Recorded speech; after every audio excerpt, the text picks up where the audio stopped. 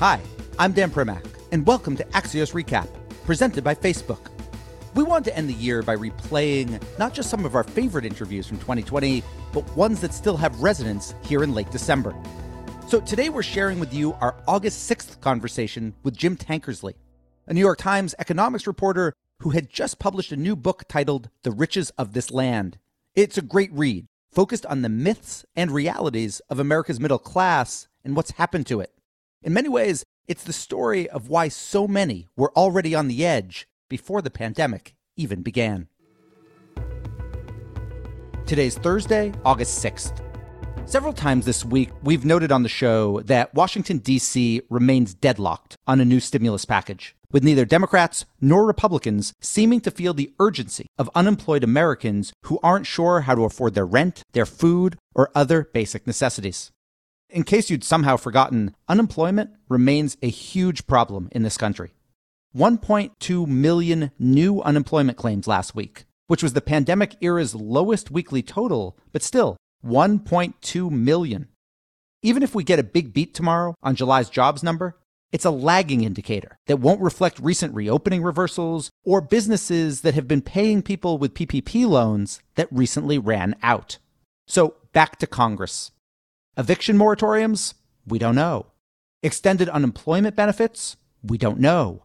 A new small business loan program or direct checks to taxpayers? We don't know. Extra funding for schools or local governments? Well, you got it. We don't know.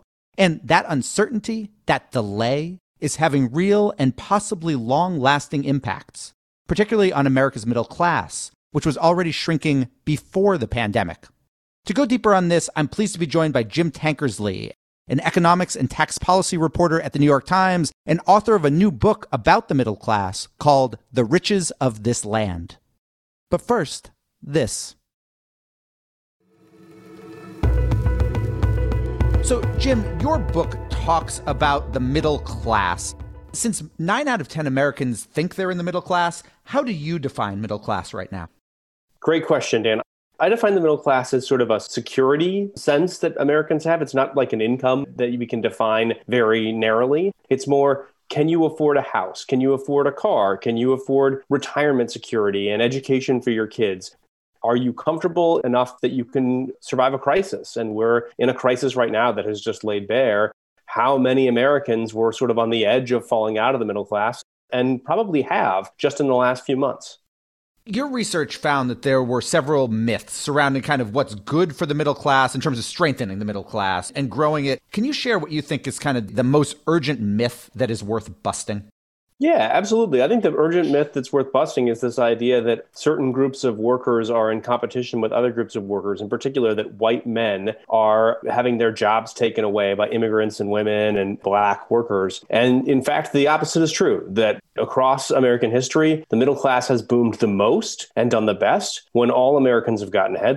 Specifically in the post-war era, we had this amazing movement of civil rights that produced real progress where women and men of color were able to get jobs they had never been able to compete for before. And because of that, they made the entire economy more productive, grow faster, everybody's incomes went up.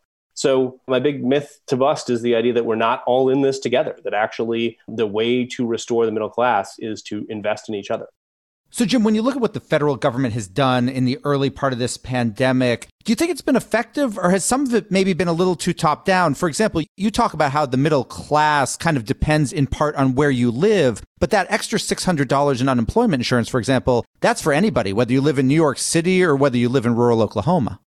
I would look at it this way. We have done a lot as a country in the first parts of the crisis to try to forward people through it. And we did actually a lot for the people who were most at risk in terms of income. The supplemental unemployment was a big deal for the first few months. But no, we have not done enough. In particular, if you look at the business owners or the workers who are disproportionately non-white, who were most at risk of falling off the cliff here, and we have not saved them. The ranks of essential workers who are more at risk of contracting the virus are disproportionately Black and Latino. The businesses that receive PPP funding were disproportionately white-owned. And so, yeah, when we look at who has capital in this country, non-white Americans started this crisis with way less wealth, with way less income. And we have not done enough to forward them through so they can build that up going forward. We're in the midst right now of these kind of phase 4 stimulus negotiations in D.C., which don't seem to be going terribly well. We're definitely not going to have anything before the official Senate recess, even though they'll probably stick around. Are you concerned, or should people be concerned, that in these weeks, as these negotiations get longer, that there could be permanent or at least very long-lasting damage by having that month without those extended unemployment benefits or other things like that? In D.C., they look and go, okay, we missed it by 3 weeks. But for individuals, this could have ramifications for months or years. It's a wonderful question that is, unfortunately, I think, really, really a big problem right now. We already know there's permanent damage being done. For as much as Congress has spent so far, there are still, I saw estimates from a George Washington University economist today, 400,000 businesses that are closed that are not going to reopen. That's a huge amount of business that's already dead. And the risks rise every day of more businesses that maybe got loans the first time but aren't able to get help the second time going under. The same is true of people. We raise this real risk of people being thrown out of work, not being able to get new jobs. Their skills atrophy. They have a hard time competing for new jobs going forward. We saw some of this coming out of the last recession, and I really worry about it. I really worry about the permanent damage to people and businesses and communities for years and decades to come. Jim, you talked earlier about what you call kind of this myth of individual competition, somebody, quote, taking somebody else's job. Is there also a myth when it comes to what we're seeing in D.C. about big business versus small business? If the airlines get $25 billion, then that's not enough for small business. Is that competition a legitimate thing, or is that also a myth?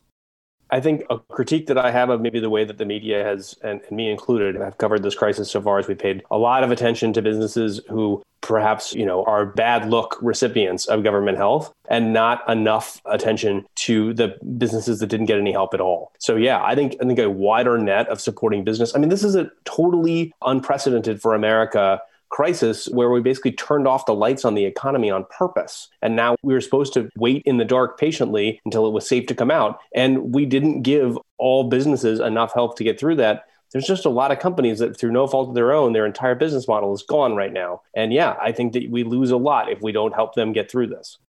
Jim, we are going to get the July jobs report tomorrow. Below the headline number, which, your newspaper Axios will, put the unemployment rate, how many people lost their jobs or gained jobs in July. Inside that report, when you grab it from BOL, what will you be looking for?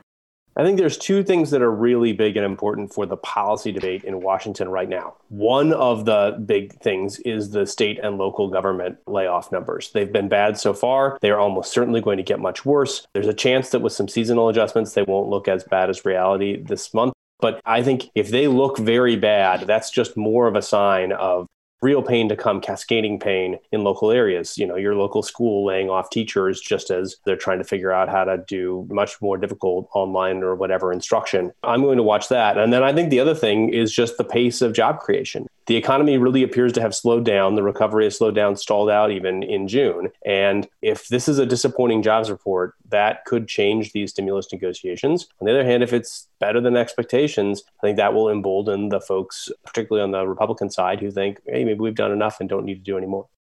Jim Tankersley, the book is called The Riches of This Land, coming out soon, but you can get it already on Amazon. Thank you so much for joining us. Real pleasure. Thanks for having me. And we're done. Big thanks for listening. And to my producers, Tim Shovers and Naomi Shaven. Have a great National Bacon Day. And we'll be back with an all-new episode on Monday, January 4th.